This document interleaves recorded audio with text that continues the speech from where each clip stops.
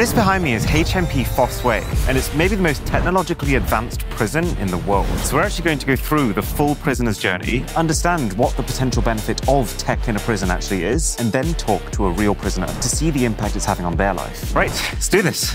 Trust me when I say, it is very hard to get access to do something like this. So you're about to see a lot of stuff you've never seen before. And that's courtesy of Dave, who's helped to design this prison from the ground up and knows why basically every single decision has been made. What we're doing is we're controlling the area by having an airlock here. This is the first point of security when you're entering and the last point of security if you are leaving. You stay within these striped lines. They make sure that you are who you say you are, and only one of these two doors is ever open at the same time. Every element that we put in prevents escape. Now, as you can probably start to see, when you're dealing with a prison, you have to think about security on a whole other level. So while we've already been through both an ID and biometrics check at the front desk and an airlock chamber, there's more. You have a look in here and you see how many cameras are actually observing you. So there's 1, 2, 3, 4, 5. And do you know what the crazy part is? In this prison as a whole, there are not 50 cameras or 100 cameras, but 1,700 active cameras. All right, so then we go through the third stage biometric verification, fourth stage metal detectors, fifth stage a full body search. Feels more thorough than an airport, for sure.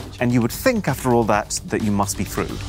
You would be wrong. What I actually found quite interesting here is that the same biometric tech that lets the prison know who's going in and out is also what's underlying a whole load of other systems. For example, the issuing of equipment as well, radios, cuffs, batons, parva, is done via biometric as well for the staff. That's communicating with the server. Yeah. So the server always knows when a piece of equipment is in use. Yeah, there's no hiding from technology, is there? And then, just before getting out into the main prison compound itself, this is the room where every key in the entire facility is stored. This room is so high security that you can't see anything. We have to blur everything out here because the key design cannot leak. And if it does, or even if a single key is so much as misplaced, then the entire prison would be considered compromised. It would have to be entirely relocked, and that would cost about £2 million. Come on through. What's the beeping? Telling me this door's open, and I'm not allowed to open that door until I've locked this door. So, when you open this door, that alarm starts beeping. That alarm won't stop beeping till that door is locked because there's a sensor on the inside. You can't open that door till that's stopped beeping and that's shut. So this is basically the 7th barrier when you're trying to get from the outside world to the inside world. And it's a video call with the front desk. You'll start to notice one interesting thing with all of these security measures, that it's very much not what you see in the movies, like 7 separate lines of bodyguards, but instead 7 very varied security steps, some technological, some using physical keys, some human control. This is like a real operational prison with real prisoners staying here. Oh, this is a very low-tech part of a otherwise very high-tech prison. But, you know, cameras, and it's a very, very high steel fence. They're built to a technical standard. The standards that we stipulate through the different categories of prison for levels of security and materials that we use in the build, we have to adhere to those. So just to clarify, there are 4 different categories of prison in the UK. Category A is maximum security. Category B is for prisoners who don't need maximum security, but for whom escape is still a risk. Category C for those who are unlikely to try and escape. And then Category D, which is basically an open prison. Any fence that we consider as a risk, somebody getting over, you'll see are 5.2 metre fences. Once we get into the prison, it's more the general use area, the 3.6 metre fences. Is that a national rule? That's our technical standard, yeah. Presumably, no one's going to be able to jump something even half that height. That height gives you enough time to respond, to get staff here. We respond, and that height will prevent them from doing anything before we can get here. To a certain height on the fence as well, you've got this sheeting. You'll see the sheeting is on this side of the fence here, facing this way, so it prevents that initial attempt at climb as well. See, and also these are not designed with fingers getting through. No, they're anti-climb fences. Anti-climb fences. And also on all the bolts, we have to reduce them to a certain distance so they can't be used as ladders to get up as well. That's the type of thing we have to look at when we're doing the build. We cut the bolts off so you can't use them as a climbing aid. Yeah, your fingers really struggle to get through. Yeah, really difficult. This has been tried, tested, and it's proven to be a good standard for the service. So this is a 5.2 metre anti-climb fence. I'm not in the best shape I've been. But yeah, there's no way. There's no way. So after all of those security stages, we are in the prison. And while the technology here is so advanced, there's one common principle that will keep coming up with the way this prison thinks about security. Your back lines, your kind of final port of call is all manual. Yeah. Is there a reason? Realistically, there's not a lot of risk to it because it's a physical action. So, we're going to start at the brand new visitor centre. We'll get to test what happens if you take drugs into the prison, experience being locked in an actual prison cell where the inmates live, try out the high-tech workshops, explore the secret beating heart of the jail, the control centre, and then finally talk one-on-one with the prisoner about their experience here. So what you'll see as we walk around, we design the prison with fence lines that break up the estate so that we can control access and egress from those. So first up, the visitor centre. So the prisoners come into here, they book in at this desk, they're all computerised, it's all on the system, who's expected, so you can't just turn up and say, I'm having a visit. It has to be booked. The prisoners book the visit? Yeah. Is that on their tablets? Yeah. Oh, this is a lot nicer than I was expecting it to be. If you have a look up at the cameras that are in this place, I think even you'll be quite amazed. 1, 2, every 5 metres there's a camera. What's going on in there? I knew you were going to go straight for that. Purple Visits, it's called. And these are visit booths that people can do visits online. Right. Okay, so this is wow, it's like properly soundproofed. So you've got a HP computer here, and I'm assuming it's highly regulated what people can actually access on this. Absolutely. Well, it's well lit, and it feels very soundproof.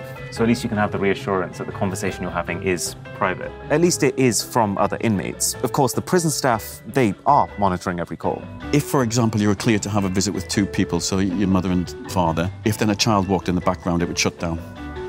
Wow. And it's using AI to make sure that only the people who are meant to be on the call are on the call. Yeah.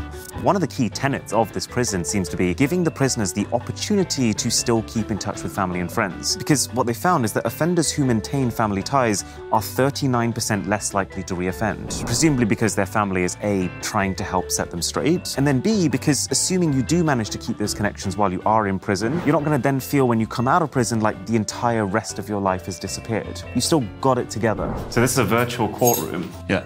In what situation would you use this? When they're not required to attend court in person. It prevents risk, so if a prisoner's not leaving the establishment, there's no risk of anything happening while they're out. It's also cost effective, it's time efficient as well on staff. It's just a really efficient way to do it. Technology is absolutely brilliant, but also there is a place for old ways working, to be honest. Some things you can't replace. It's a brave thing to say on a technology channel. Well, yeah. And I'm going to show you that with the dogs. Yes. He said dogs. And we're about to see why, even in such a high-tech facility, that they're still deciding to use dogs as part of their security arsenal. So there's 4 types of dog. There's the passive drug dog, the active drug dog, the explosives dog, and then the attack dog. More of a cat guy myself. This is a passive drug dog. His name's Harvey. When the dog's working, do not try and stroke him or talk to him. Like such. Good boy. This is not what I thought I'd be doing today. Got a hit. So obviously a lot of this is very manual right now. Is it something that you feel like tech could ever replace? Not really, no. They have tried in the past, trialled machines that scan up and down you, but it's been proved not to be as effective. Dog's nose is 25,000 times stronger than ours. 25,000 times stronger. Okay, now the active drug dog. So what is it looking for? All illegal substances that prison are not allowed. Oh, we found something. Good lad. Beth. Good boy. So hypothetically, that dog could be trained to find my iPhone. Yes. I used to have a phone dog. Phone dogs are trained to find phones, batteries and SIM cards. And that would do a much better job than the app. Yes, yeah. All right, next up is the explosives dog. Straight to the corner. She found it already. Yay! Good girl. Her core instinct is searching, so even if she's out walking, she's still searching away. Crazy the extent to which dogs can train. The dogs I know are not like this. And then the 4th and final. This dog, no one's allowed to interact with them. You're not allowed to get within 8 foot of them. No one asks staff or anyone. Minimum of 8-foot gap is for what exactly? Safety reasons. That's Okay. the extent of the lead. Because this is the most dangerous dog. This is the most force that can be inflicted. Right, so just to be clear, this dog can inflict the most force that can be inflicted, and I should be 8 feet away. That's nice. So 8-foot gap at all times. Minimum. At a minimum. I feel like I don't quite have that now. Is there any tech involved in this process, or is it very much like manual, human and dog? Yeah, very much human. Yeah, I don't know why I asked that question. It's quite hard to think straight when there's an attack dog directly locking eyes with you. Simon, are you going to spark this one up? Sorry, when you say spark it up, what do you mean? Are they quick trainers? How quickly can you get over that fence, Aaron? I've tried already. It didn't work very well. He looks agitated. Oh, wow. Okay. So this is a triggered dog in action. And it's trained to basically run after him and bite him. And you just bring that dog on and the prisoners back off? Yeah, everyone does, as you did.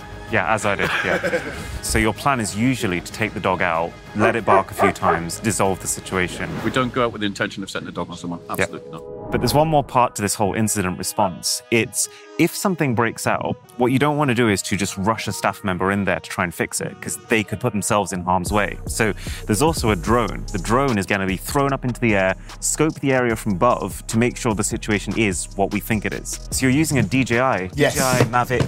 Mavic 3T. And what's the reason you've gone for this one? We changed over to DJI because they're a lot more flexible, a lot easier to put up, a lot quicker for a response. This is an Enterprise edition of the drone. What is different about the Enterprise edition? We've got thermal cameras on this for obviously the night incidents. With this system now, because DJI is very pliable with the system we use, we can data transmit live imagery now to our Goal command. So during an incident, they get live updated imagery of what's going on. The drone can obviously follow the prisoner around. It'll also put out any points that are vulnerable, so it'll allow us to put containment lines in to keep the prisoner in one area rather than have the full flexibility. We're up and going in about 30 seconds. While the drone's up, the second colleague will then be data transmitting the imagery through to headquarters. I assume the entire prison complex is designed in a way that from this bird's eye viewpoint, you can see everything. Yeah. We can use this collaboration with our dog teams for searching for a prisoner if they've escaped. So we'd be the air support, looking ahead of the staff, and then we could guide them in and locate them into anything we find. In a way, it's actually kind of reassuring for the consumer that even in an industry where it's so important to have the absolute best, that they're still using consumer-grade gear, in a sense. The tracking features of that DJI drone, that's good enough to track an escaped prisoner.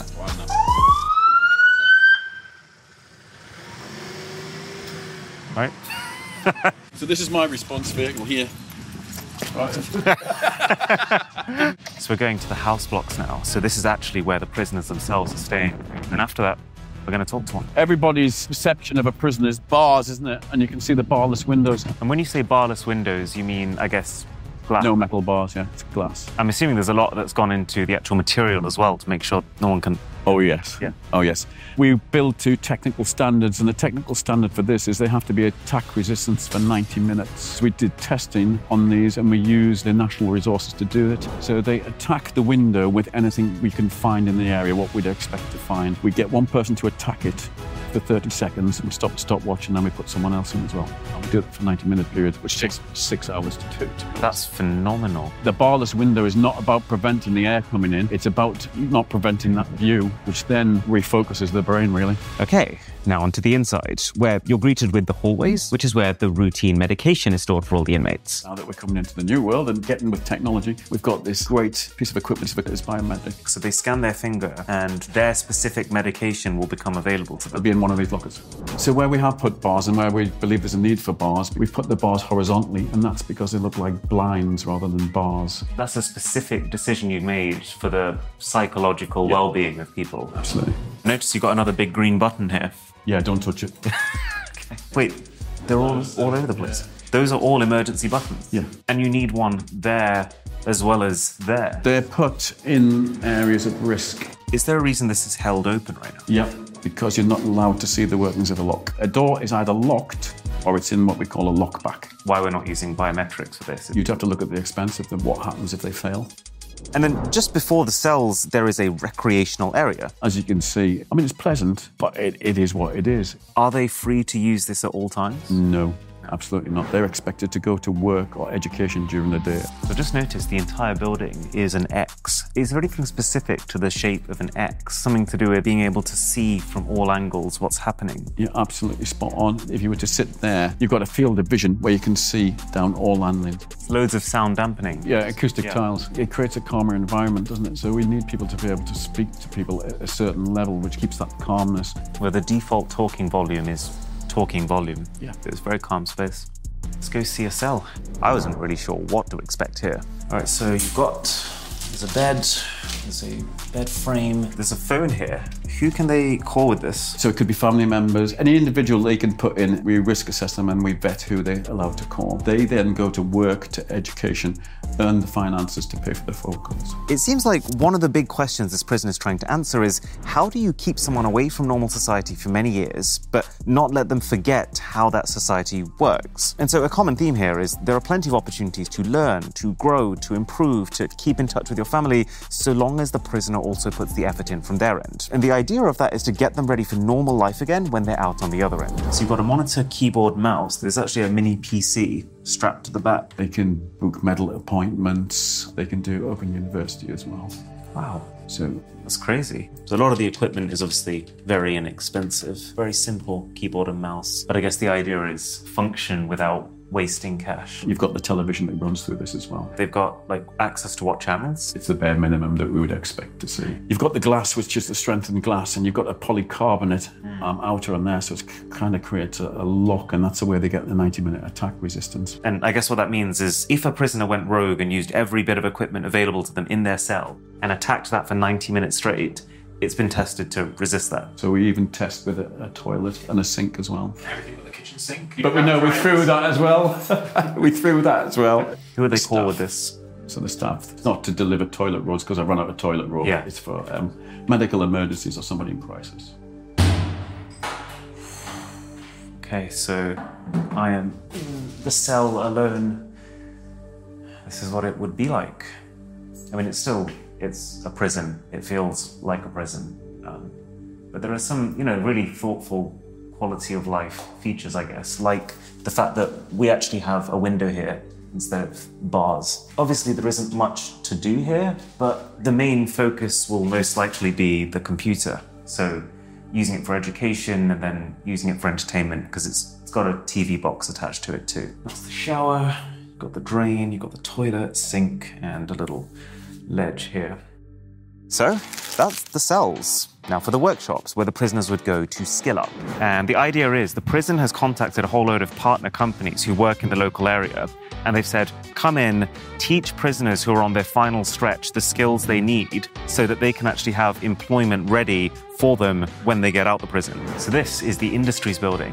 We're about to see a digger simulator. This is basically a full recreation of the inside of a cat digger. So it's made by the actual company. You've got a seat, you've got all the controls, you've got a Meta Quest headset, and then 3 40-inch or so screens. So let's take this for a spin. Yeah, it feels like the real deal. There's even like resistance on these joysticks. So this is basically like they've taken the entire internals and electronics of a real cat digger, gutted them, and stuck them in this room with a screen in front. Oh yeah, there we go. That's me. Oh my goodness. Is it up, yeah? Yeah. Oh, it really feels like I'm in. Like the seat's vibrating, I'm feeling the engine, and that actually changes the vibrations in the seat. That's phenomenal. I got it. Oof. It's got all the physics that you would experience in a real machine. Oh. So yeah, this is not a toy. This is an actually licensed simulator, meaning that prisoners aren't using it to fool around. They'll be using it to get real qualifications to be able to leave these 4 walls with prospects. And walking through the rest of this building, I couldn't believe how many of these workshops there were. We saw music workshops, barber workshops, even classes that teach prisoners how to make the optics that go into glasses. Okay, time to head to the very heart of the operation. How is it that we have an electronic lock when we're already inside a 6-step secured facility? It's a brilliant question, and the reason we've got this is this area is critical. So what we've got is the command suite and we've got the control room. So this is a restricted area where you have limited access even for the staff that work here. And it's also, again, what we call a bit of a citadel. You can't afford to lose this area. This is where the cameras are operated, where the biometrics are processed, where the hub of the security is. So you can see why it's heavily guarded. This is the nerve center. Yeah, absolutely. So this is a very real operational control room of the entire prison. It's where the 1,700 cameras are controlled from. But how? It's an intelligent system that's used by the operator, and they program it to move the cameras, and the cameras come up on screen where they need them at whatever time of day that's required. So when someone comes into this facility, you'll tell them, like, look, there's 1,700 cameras here. Absolutely, yeah. And it's recording all the time, yeah, absolutely. And now that's done, let's find out how all this stuff has played into the experiences of someone actually serving their sentence here. Where are you roughly in your sentence? Well, I've got 4 years left and I've done best part of 2 years. And how are you feeling about this place as a whole? It's not what I imagined. It's far better than what I imagined. I've done English in education. The education department was great. And when you say you've done English, so is someone here like teaching it? Yeah, someone's teaching English, yes. And that's an actual qualification that you can take Yeah, with it's an you? actual qualification, yeah. Right. What about contact with the outside world? Do you feel like you're able to keep in touch? Yeah. Ish. Yeah. You've got email a prisoner. Family, friends can email me. They can send me photos. I can't send photos back for obvious reasons. Yeah. And you can email a long essay if you like. If someone subscribes to Unify Messenger, which is a secure messenger service, on your inside computer on the CMS, you can send back and forth text messages, instant messages, just like you could on WhatsApp. One of the things I imagine would be quite difficult is being completely without a phone, without the internet. If you think of something you can't, I'll just Google it. Yeah. It's completely taken away from you. So that is hard. So it's been years since you've actually been able to Google something. It's been almost 2 years, yeah. If I want to find something out, I have to ring my daughter up or ring my sister or someone and they do it for me. Do you wish you had more to do? I feel like there's plenty to do. I don't feel bored at all. I like to learn Spanish. I've gone on to just translating on the computer, so that is actually the internet. So you in your cell, when they kind of, lock you in, you're learning Spanish in that time? Yeah, I'm learning Spanish, yeah. You're really taking this as an opportunity to just skill up. 100%, yeah. There's actually not enough time to do everything that I want to do. I've seen a lot of things here that I didn't expect to, and I've learned a lot more than I expected to. So I hope you felt the same, and catch you in the next one.